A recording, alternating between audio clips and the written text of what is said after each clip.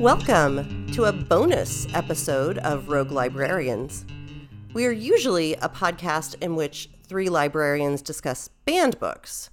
But today, we will be discussing current and proposed legislation involving banned books.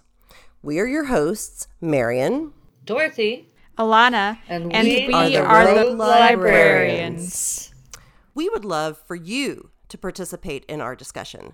Please visit theroguelibrarians.com or follow us on Instagram or Facebook at Rogue Librarians Pod or on Twitter at capital R, capital L Librarians.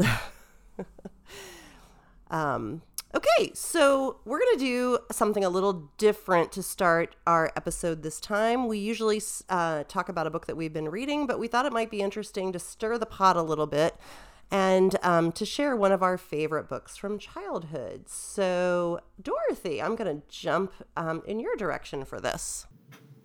Awesome. Well, this is fated because I'm actually wearing this t-shirt today. My first favorite book, and it will never not be my favorite picture book, is Where the Wild Things Are by Morris Sendak. And I cannot explain why I love it so much. I love the drawings. I love the wild rumpus. I love grumpy little Max. I just love everything about it. Well, that's wonderful. Did you happen to see the movie that they did of that book? I did.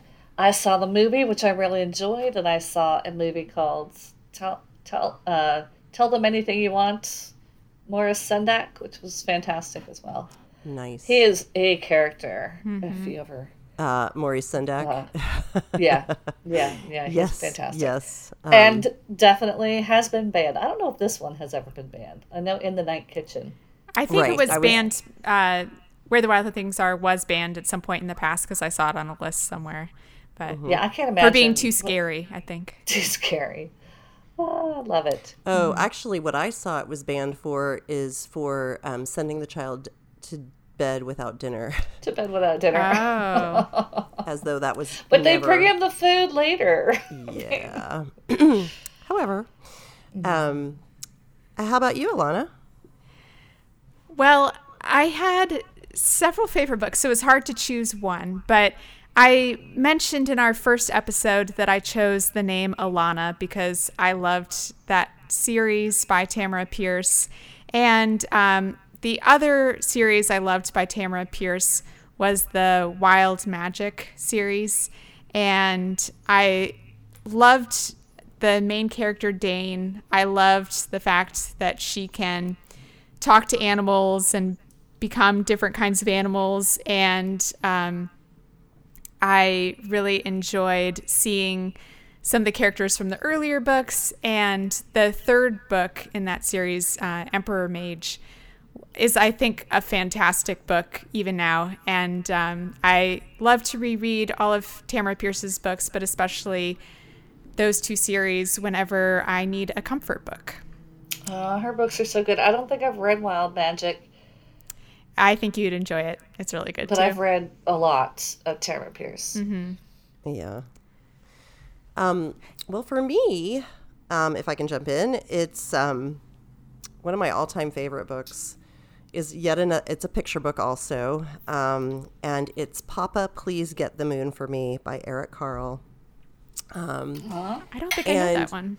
That book, I guess I always had a thing for the moon. I was the little girl who would, be riding home in the backseat of our car, coming home from Grandma and Grandpa's house, which at, a young age, it felt like they lived forever away. It turned out they lived maybe 20 minutes away. But it was like a big trip when we went to Grandma and Grandpa's house. And I always remember we'd stay too late and we'd come home and I would just be trying to keep my eyes open and looking up at the moon. So I always had this fascination with the moon. But Papa, Please Get the Moon for Me is just one of the most magical books. And it's a book about love, just the intense love and trust between a daughter and her father. And it kind of just that whole, your parents will do anything for you. You're, in this case, the father. He doesn't want to disappoint his daughter. So when she asks him to get the moon for her, he tries to climb up and get it. And of course, by the time he gets up, it teaches the phases of the moon, and then the moon has gone full, and it's too big. He can't bring it home, and so then they have to wait until it reappears again. And it's just the most lovely story. And so I've just always felt a very strong connection to that book. And it's one of the first ones that I bought for my kids when they were babies.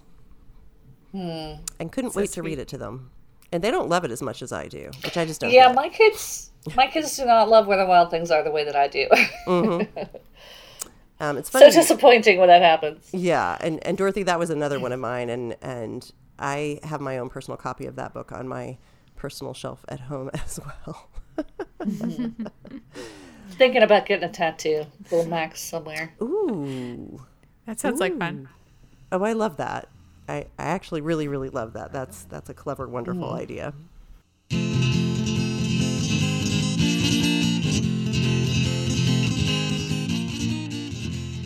All right. As Marion mentioned, today, instead of focusing on a particular book, we are discussing current and proposed legislation involving banned books. As educators, this issue is incredibly important to us, as we're sure it is to many of you. We will post links to our sources in the show notes, as we always do, but we also recommend that you check out the resources page on our website to find more information about fighting censorship. We will be using the American Library Association's definition of censorship as, quote, "This is the suppression of ideas and information that some individuals, groups, or government officials find objectionable or dangerous," unquote.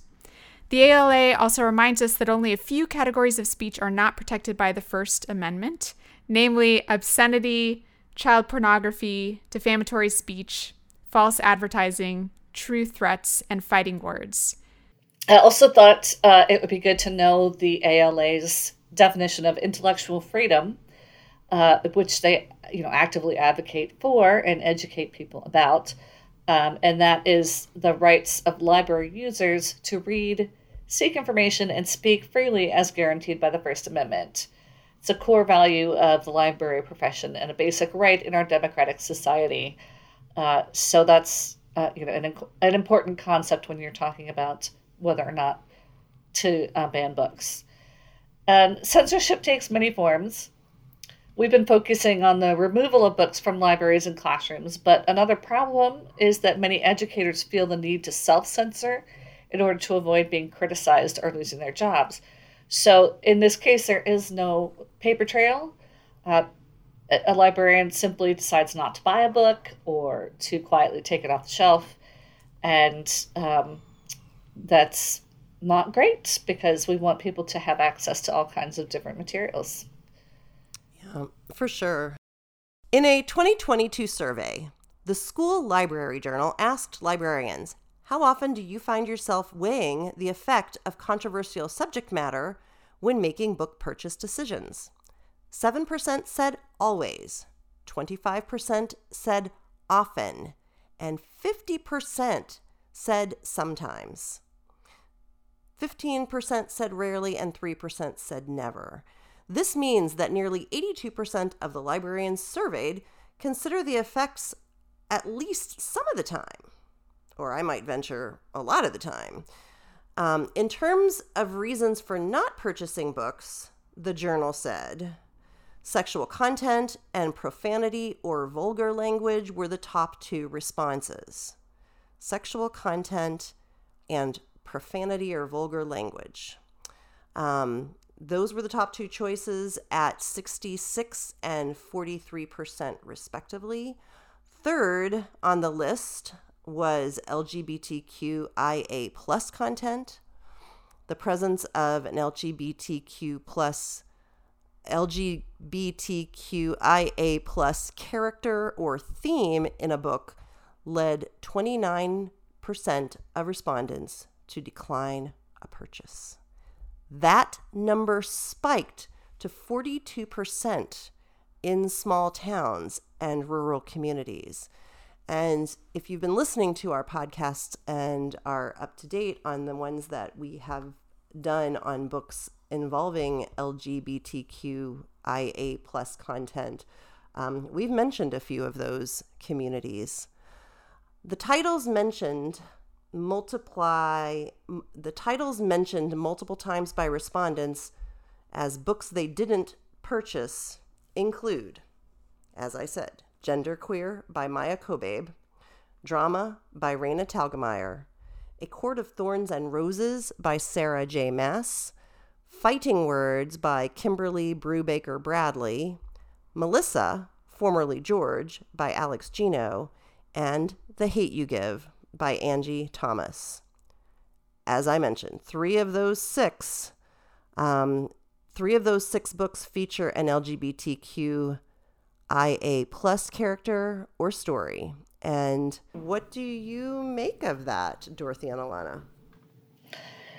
I find it super interesting because,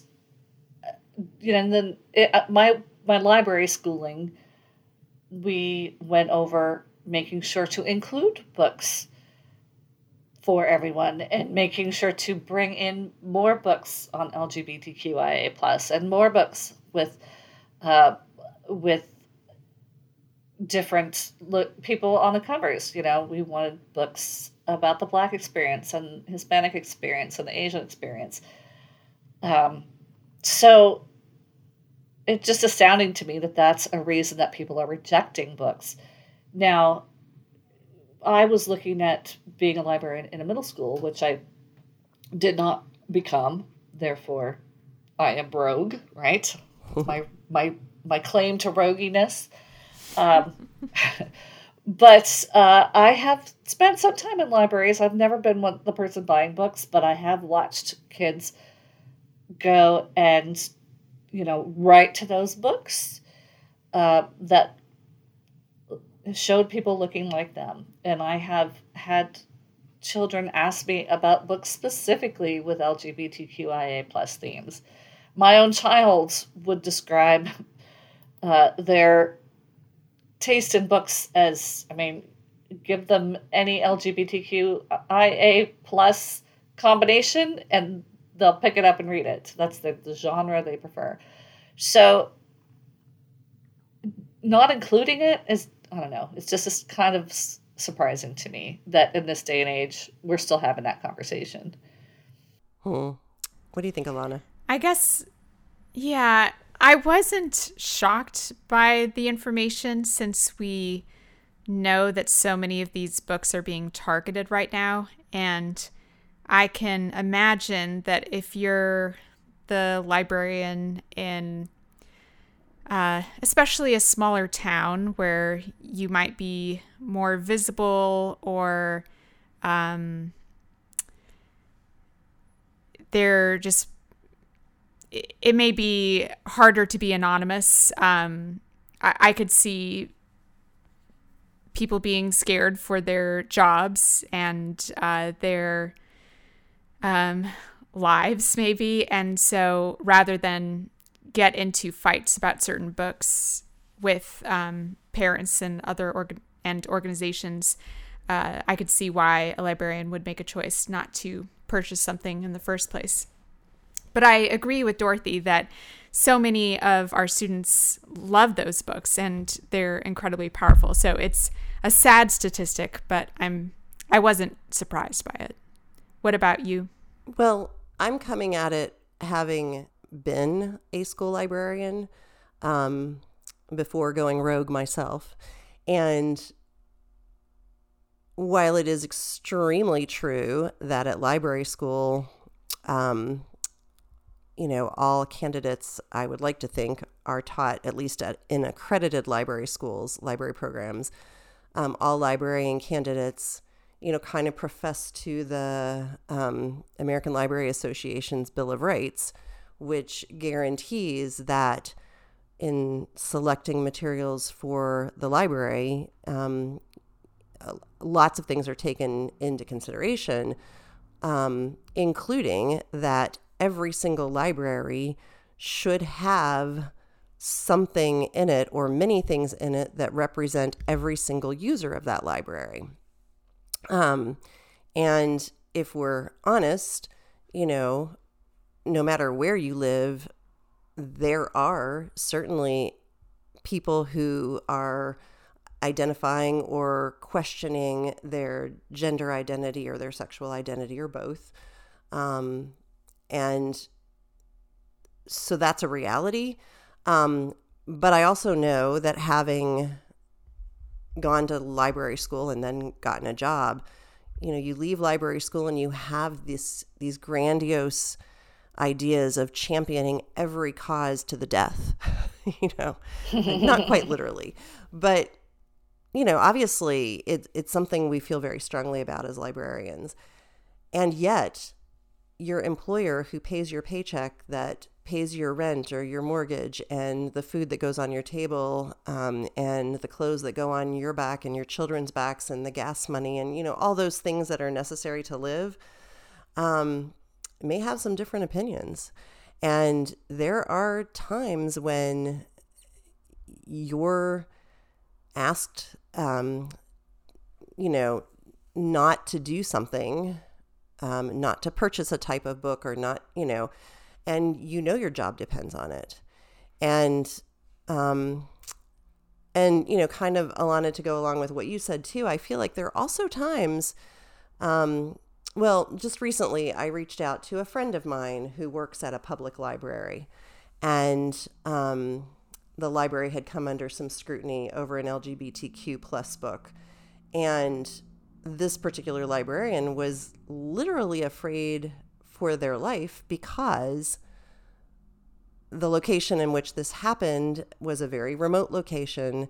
It's in a state that has, concealed carry laws, and people get their feathers ruffled so easily. And this particular librarian was terrified that they were going to be made an example, take one for the team kind of thing, because of the ruckus that ensued from a particular book that she chose to read at a story time. So it's real, the fear is real. And this is one of the reasons why I think it's imperative for us to talk about this in this particular episode and to kind of get the word out there that, librarians are champions, and, they support each other, but it's hard sometimes not to get beaten down by the organization that we work for, or the school district that we work for, or the, whatever, the particular town that we're trying to live in and work with. So I think we all need to be aware of what all of these kinds of decisions mean. It's one thing to censor ourselves, but how does that affect the people that, we're trying to serve? And, and it's another thing to be censored, but, I don't know. I just feel like a lot needs to be said about this, and people need to speak up, and they need to know that this is happening. And I think this is sort of the untold story, is the self-censorship is happening so much. And it's not a news story. So we'll just put it there. I also wanted to point out, just kudos to any and all librarians out there, whether you've self-censored or not. It is, do what you need to do. I don't want any librarians to feel like we are coming down on them because they self-censored or caved to, someone telling them to take a book off the shelves.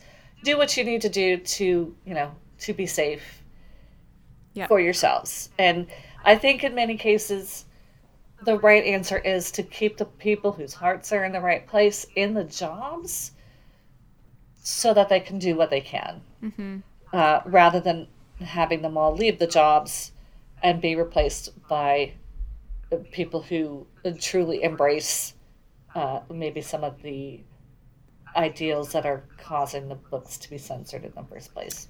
I just wanted to say, and that brings up a whole other concern, is that another thing that is starting to happen in locations where censorship is raising its ugly head more often than before, is to recognize that in some of those school districts and library districts, we need to pay close attention to the fact that librarians are professionals who've got a master's degree in library science. They've done a lot of schooling and research to get that degree, and they know what they're doing when they select books for a story time.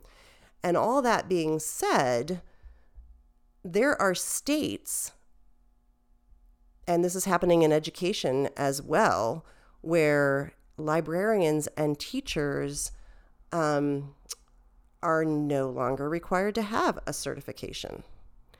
And what that is doing is reducing the profession, reducing the status of the librarian or the teacher from a professional to basically a clerk who's not able to make decisions, who's not trusted to make decisions. And when that starts to happen, we're starting to erode the trust that we have in, number one, our educational system and our certification system, but then just in each other in general, in our own expertise. How am I going to trust a doctor if a doctor, if a doctor's degree could just, or certification could just be taken away at the whim of, people who've just decided, we don't think that's necessary anymore. Mm-hmm. So these are other concerns that pop up in my head. Yeah. Well, those are great points, Marian. And Dorothy, I wanted to quickly mention, building on what you said earlier, that we fully support librarians, as you said, and all educators. And at the end of the episode, we're going to give some examples of things that we and everyone else can do to help support the people who are under attack right now, and to try to make a difference with everything that's going on. Great, Alana, that's a great point. Because all three of us have been educators, and I am wondering if you have ever, any of you have ever personally felt like you had to self-censor, as it were, in making a decision about a book to share with a class or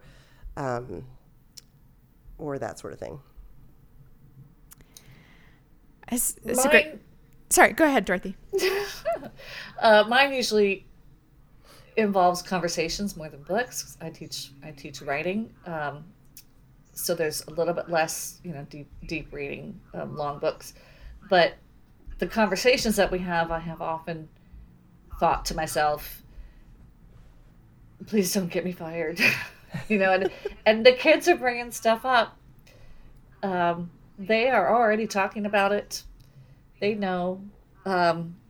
They're writing things about, they're writing gay characters, and when we have the discussions, I'm always just sort of setting up a little Hail Mary, because I never want to shut a kid down when they have, important questions or things on their mind. So that's where it usually rears its head. Mm-hmm. Yeah, I am also pretty lucky. I haven't had to self-censor. I do book talks all the time about books that have LGBTQ plus characters, and the students seem excited about those in general. I did have to talk to a couple students about their response to a book talk one time, but in general, the kids are really excited and really want to read those books.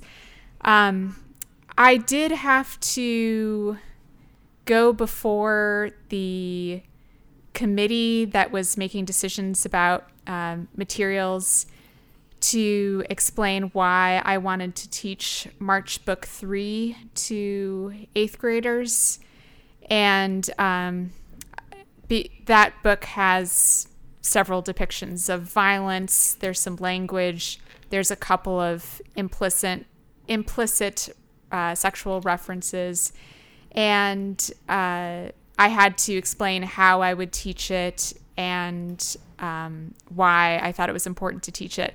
And the committee was willing to let me do it. And so now our school has those books, and I've taught it the last few years. But it was a book that easily could have been stopped from being purchased and taught.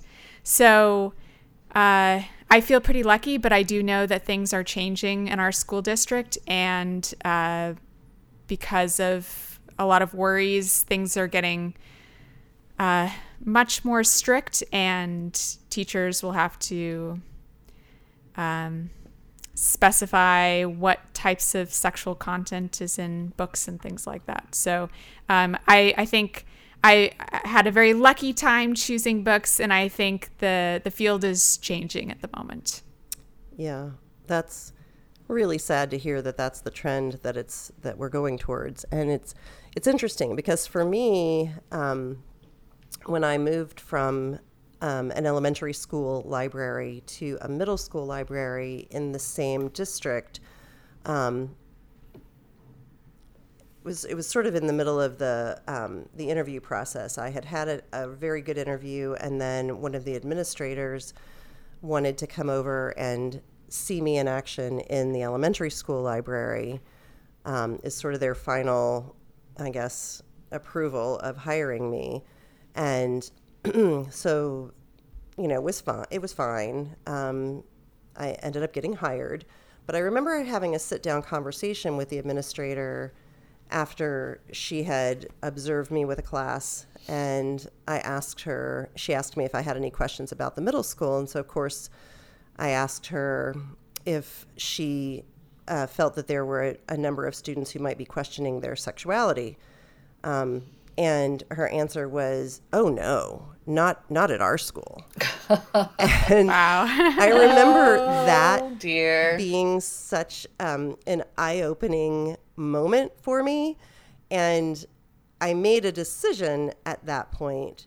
Number one, I knew that she was wrong and just uninformed, because I know kids and I know my job. And so I had to make a decision when I joined the staff officially the following fall, and was looking at the kinds of books that I wanted to order. And at that point, that was a time when the first books about transgender were starting to be published, memoirs of people who'd undergone a transition. And I just remember thinking, oh, I know that there are students who will benefit from this. I couldn't tell you exactly who they were. I just knew that they were there in the school. Mm-hmm. And so I made a point of bringing in books however I could. So if I felt uncomfortable ordering a book, which I don't think I ever felt particularly uncomfortable ordering anything that was LGBTQ+, but what I did do is I went to a lot of library conferences, and I would pick up books there and bring them back and just sort of hand them off to students as they would, in a clandestine conversation, explain that they were looking for something a little different. And I can't tell you what those conversations ever entail. It's just a knowing that happens between a teacher and a student, or a librarian and a student, or sometimes a parent and their child.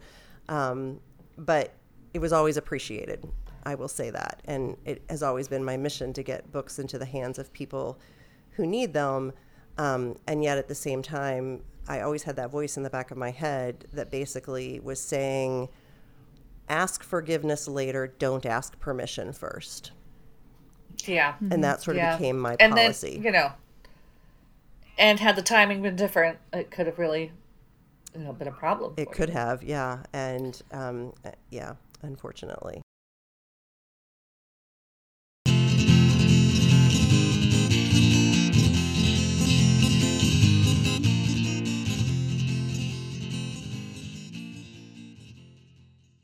Current legislation, stuff already on the books. We're going to start our exploration there. So most of the laws I'm about to describe were passed in 2022. The following information is from an article by Kelly Jensen, which was published on Book Riot on August 26, 2022. Florida passed the Parental Rights in Education Act, also known as the Don't Say Gay Act, in March 2022. This law made it illegal for public schools to discuss sexual orientation or gender identity from kindergarten through third grade or in any manner against state standards in all grades. It prohibits public schools from maintaining the confidentiality of the disclosure of a student's orientation or identity or keeping their health records from their parents. About 20 other states have introduced similar bills. Wow. And I just might add here that some of these children will have parents who are gay. So, regardless of their, whatever they grow up to become, they are going to be made targets of bullying. This is just my 2 cents. They are going to wonder what's wrong with their own families. I'm not saying there needs to be any curriculum, but if nobody can even mention it, that's maybe not best for all of their students. All right, so around the same time, Florida passed House Bill 1467, which allows parents to review books and materials used in schools. Elementary schools are required to publish lists of materials in libraries and on reading lists. Additionally, books can be removed from libraries for not aligning to state academic standards. Now, side note, most schools that I've heard of will always publish a list of materials on reading lists and will always give alternative books for parents who object. Yes, but... So that part's not new. Right, but we don't publish every single book in our classroom libraries, for example. No, we definitely do not. So, yeah, we only publish a list of the books we are likely going to be reading during the year. Right, it's for the books that are being studied that we would normally see that list. So they put something that we already do next to something that's ridiculous, and it sounds less ridiculous that way. That's how a lot of these things are written. Right. Okay. Can I just jump in too? Because also... Please do. Also, teachers are leaving the profession by leaps and bounds right now because of the continued amount of work that ends up on a teacher's shoulders over and above what has already been on the teacher's shoulders, over and above what has already been on the teacher's shoulders. And every social problem has resulted in being one more thing that teachers, particularly in elementary school, are required to teach the kids, such as manners and hygiene and nutritious eating and how to get along with people who think differently than you, et cetera, et cetera. And now, as if every teacher has plenty of free time, they're going to be asked to publish their entire class list of books. Wow. That's just a tremendous burden. And in some places, required to have read them all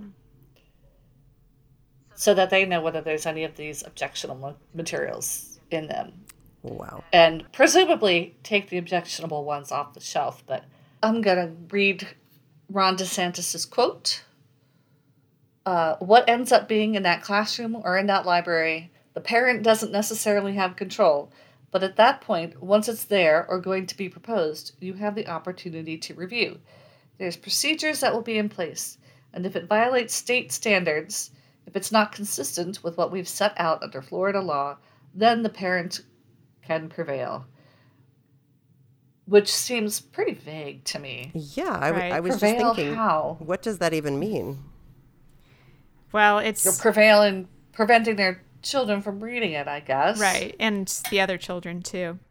It seems like parental rights is a really popular campaign issue at the moment in a lot of places, and it may help them to get elected or reelected. And so I think they're going to continue pushing those ideas. Oh, I don't disagree with you, Alana, but I'm a parent. Dorothy's a parent.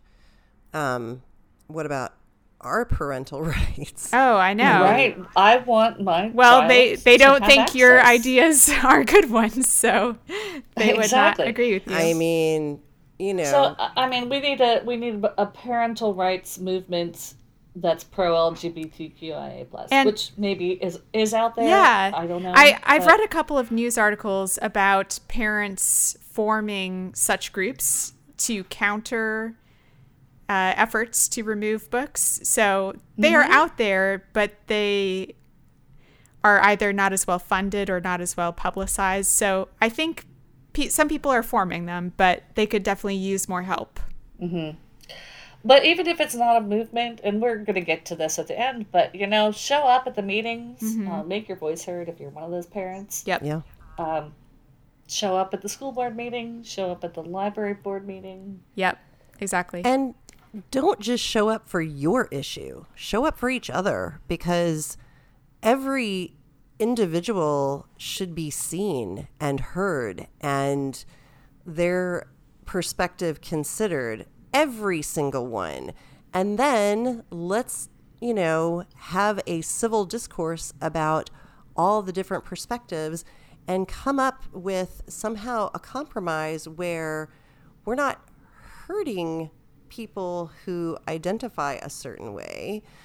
We are giving parents rights not to have their personal child read something if that's the direction they want to go.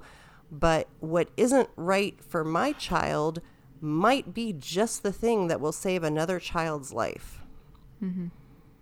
And so I think we need to really broaden our horizons a little bit. Marion, would you like to tell us about a few more states that have passed laws recently?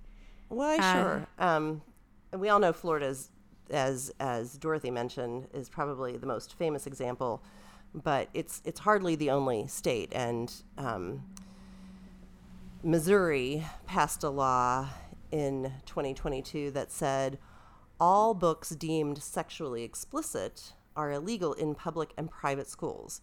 If someone makes them available, they will be charged with a Class A misdemeanor, which could lead to a year in jail and a $2,000 fine. So this is a very frightening precedent as a librarian / educator / librarian, which is, I mean, I could go to jail for putting a book in front of a child that is deemed to have content that is sexually explicit by some unknown standard of someone saying it's sexually explicit. And what I understand is that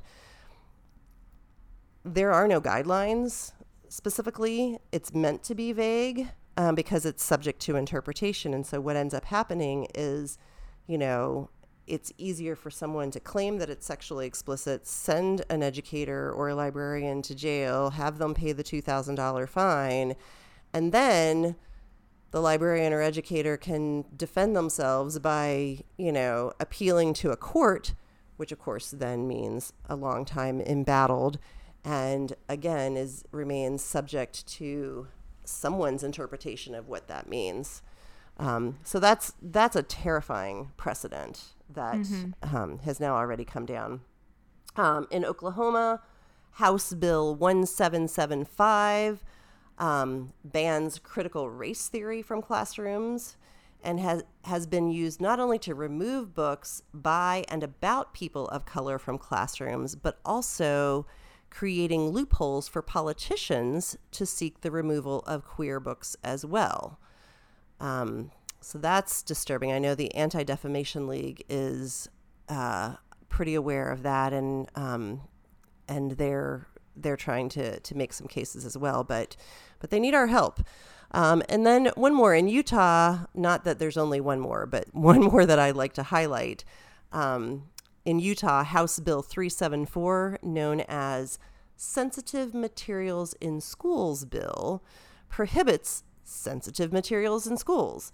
So this bill allows the state attorney general to instruct education workers about what is and is not sensitive material and provides a mechanism for parents to file formal complaints about school material. The Attorney General's guidance on this bill has been updated twice already, and the most recent guidelines tell districts that they need to remove material deemed sexually explicit and/or pornography immediately, which, again, that's such a slippery slope, because the biggest issue with a lot of this legislation, besides the fact that it passed, is that the guidelines are not clear. And we're relying on someone's opinion as to what is appropriate for us or for our children. They don't even know me or my children. So how can they make that decision for me and for everyone else? So I throw that out for the good of the cause. And friends, what do you think? Yeah, I completely agree, Marian. When the language is so vague, it's easy for people to do whatever they want with it. And I'm sure we will see much more of that happening as this year continues, since a couple of these bills just went into place this school year. So it will be interesting, and I'm sure very sad to see what happens. I did see a list, I think it was Virginia, that said, and I'm going from memory here, it was trying to be specific about what to look for.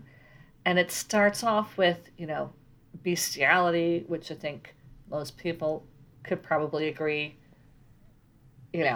doesn't need to be in the library. But it starts off with the strong stuff like that, and then ends up with arousal. I'm like, just arousal. Wow. Like, that's every romance leaning book of any kind. It's like, to even touch on the fact that you are attracted to a person seems excessive, even for the most extreme. It certainly does, and it just feels like it's such a puritanical. Like, were these people ever teenagers? Right, and it feels very puritanical. Yeah, and I mean, personal feelings aside, you would think that school systems would prize the opinions of psychologists on the matter as well. That what is good for children to know about at a certain age and what is detrimental for them to not know ought to be part of the conversation. Yeah. Yeah, certainly. So, more legislation coming, right? Woo-hoo.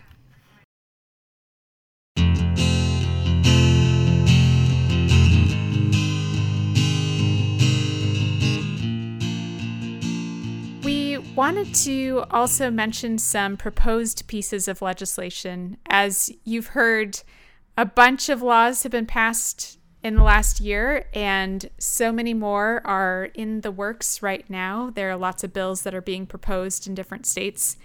And the following information once again comes from an article by Kelly Jensen on Book Riot, this time from January 20th, 2023. So we decided to focus on a few bills that are in the works, and just to give you a sense of the types of things that are being proposed, but you can find a much longer list on their website. So Marian, do you want to start with Indiana for us? Absolutely. And I also want to add on, that these articles are referenced in our notes, as Alana said at the beginning. So feel free to look these up as your starting point when you want to do your own research, and as well you should do your own research and find out what's going on out there that we need to be aware of. So Indiana currently is, I guess, considering SB 12 in the current legislative session. And a little context, last year, Indiana policymakers tried to create a bill that would allow prosecution of anyone giving harmful material to minors. This year, they're reviving the bill, and in addition, it would also outlaw drag performances and book displays. And it appears that at least one community in Indiana plans to vote on supporting the resolution, despite the fact their own public library does not agree with it. The book that reignited this is a book called It's Perfectly Normal, which is a book for children about sex. So that's what's going on in Indiana, and it could be coming to your state, so pay attention. And do you know if this bill would be similar to Missouri's, in that you could go to jail and be fined for providing this information in a library or in a school?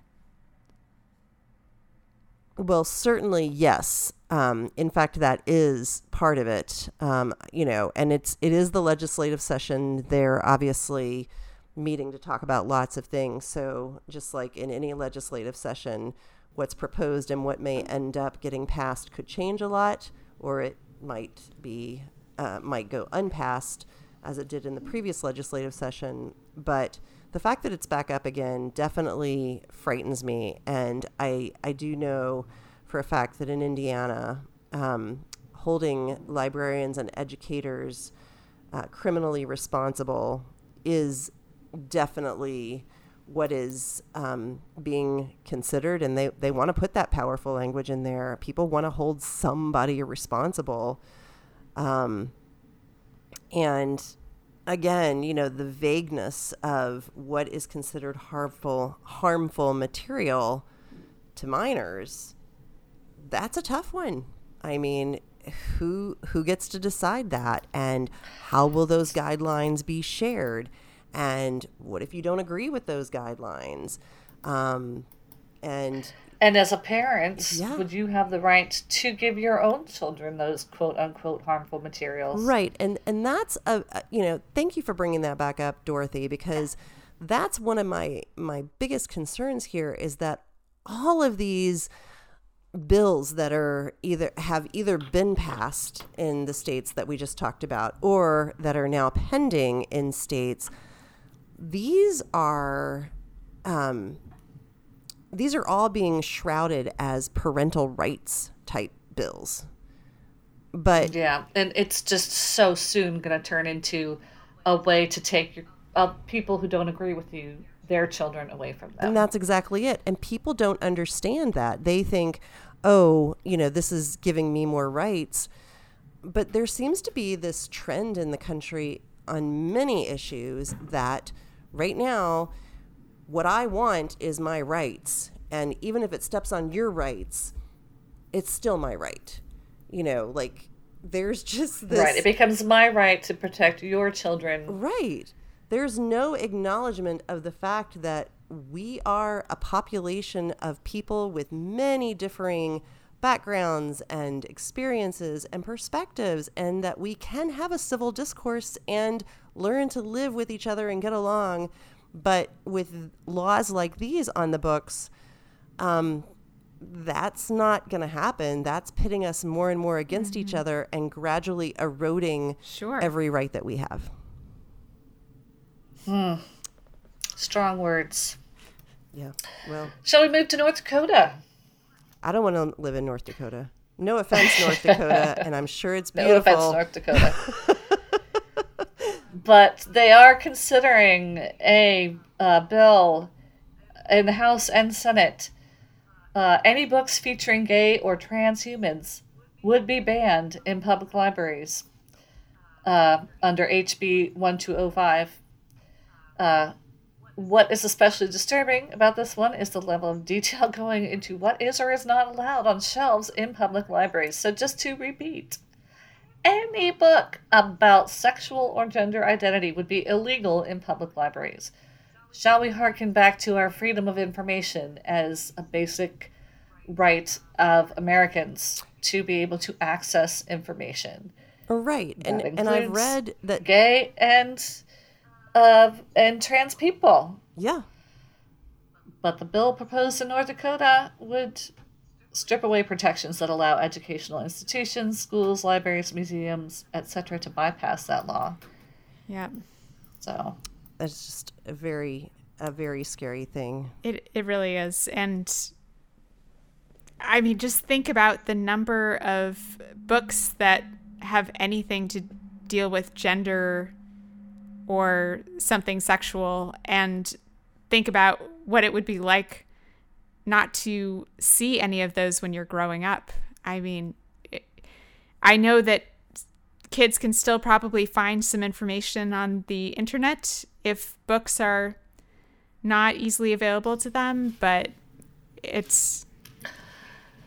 Oh, they're going to read really bad fanfic. But I think you are, as you said earlier, harming them so much if you do not allow these books to be available. Oh. And we've said it before, and we say it, pretty much weekly, but the books that are in, particularly the school libraries, put these ideas in context that help people grappling with questioning about who they are in a perspective that they can understand. If all they're reading is bad fanfic written by middle schoolers, it's right. Not going to put it in any kind of a context that makes any kind of sense. And books are written to inform, to explain things that are difficult in life. And if people are reading books, that's a good thing, because that means they're reading different perspectives, and they're going to possibly discuss with someone what is in the books. It's not having access to information, to only hearing one party line, that is very, very dangerous. We've seen this happen in recent history during World War II. There was, a lot of book burning and limited information by the powers that be during World War II. And that led to obviously awful conditions for people. Is this what we want? Is this what we want to, the direction we want our freedom-loving country to go to, where one party or one mindset is being celebrated and limiting access to anything else? I don't know. It's a thought worth thinking about. Definitely. So in Nebraska, they are considering a bill called LB 374, which would make it easier to file book challenges and ban books. And it would allow parents to object to any book that harmed their firmly held beliefs, values, or principles, and to withdraw their children from those classes or activities. So, firmly held beliefs, values, or principles is quite vague. And so if you don't believe that queer people or Black people deserve to be represented, it sounds like a parent could object to their child being educated about other people. And the bill also does not allow educators to talk about race or racism. So this is another example of a critical race theory ban. And I think we could talk for a very long time about that critical race theory piece, and we probably don't have time to go into it in depth, but it just seems to be an excuse for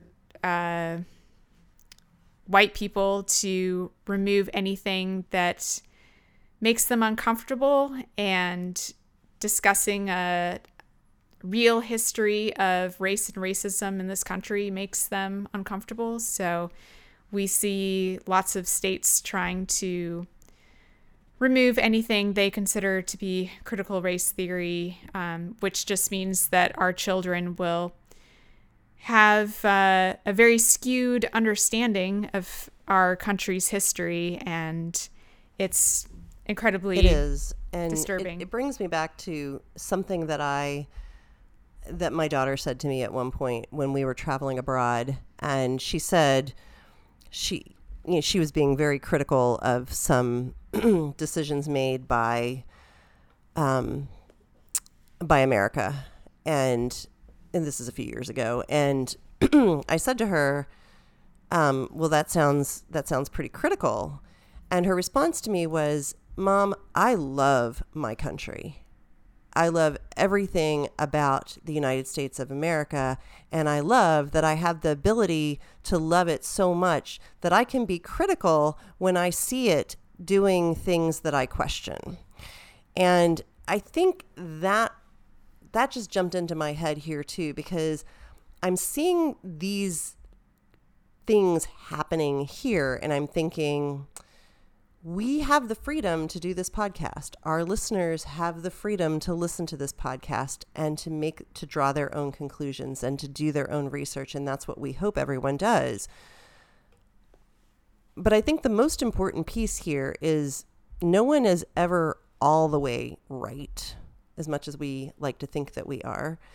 And everyone hears things here and there, but I just can't emphasize enough how important the dialogue is in terms of bringing us closer to an understanding of what is really important and what is true. And, challenging our long-held beliefs just makes us that much smarter, and, and making ourselves smarter makes our country better. So I just feel like that's worth pointing out at this point.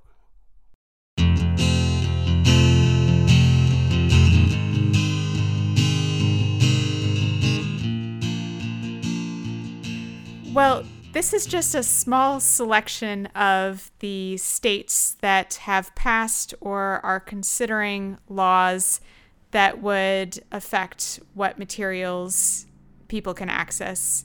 And so we wanted to give some examples of ways to fight censorship, ways that we and you can get involved. And the ALA, the American Library Association, provides several suggestions for ways to fight censorship on their website. For example, they suggest that you oppose legislation in your state that would censor materials, programs, or curriculum. And to do that, you can engage respectfully with your elected officials by phone, email, and or social media. So the more that people raise objections to these types of bills, the more likely it is that our representatives won't end up voting for them. So we can definitely play a role in stopping more legislation from being passed. Yeah, definitely. And Dorothy, do you want to give us some more suggestions? Sure. The ALA provides other suggestions for ways to support library workers, including follow news in your community, show up for school or library board meetings, like we said before, in support of parents' right to restrict their own child's, but not all readers' material, educate your friends and families, write an op-ed or letter to the editor in your local newspaper, and join the Freedom to Read Foundation. We suggest that you check out the ALA link in our show notes or on our resources page for these and other ideas. Yeah, and I think these are really, really important things to consider. I feel like we all get so entrenched in our day-to-day lives, getting a healthy meal on the table, getting to work on time, getting our laundry done, getting our exercise in, maybe seeing a friend once in a while, trying to just live our lives, that it's really easy to become complacent. And I think, I think my big takeaway from all of this discussion is we can never be complacent, because as soon as we are, that's when we start to lose our freedoms. And I know that was a big takeaway that I had from reading about and learning about all of this legislation. The article in question, the writer indicated something along the lines of, a lot of people look at the states that we're discussing specifically and say, oh, those are red states, it was going to happen. And I think that's a really dangerous attitude to take. And the author of the article said that as well, that we shouldn't look at it that way. We should fight censorship wherever and whenever we see it happening, even if it's not your issue, or maybe especially if it's not your issue, because they're not coming after you today, but they might be coming after you or your liberties the next time. So I can't emphasize enough how important it is to get out there, do your research. We've tried to give you a head start with this podcast, but there's a lot that you can do. There's a lot that one person can do.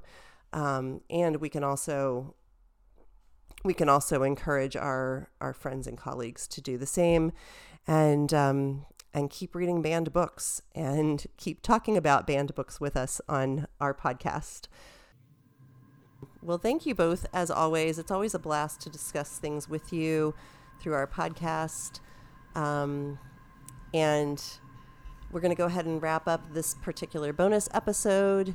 If you would like to leave us a question or a comment, again, please visit us through theroguelibrarians.com or follow us on Instagram or Facebook at Rogue Librarians Pod, or on Twitter at _R Librarians.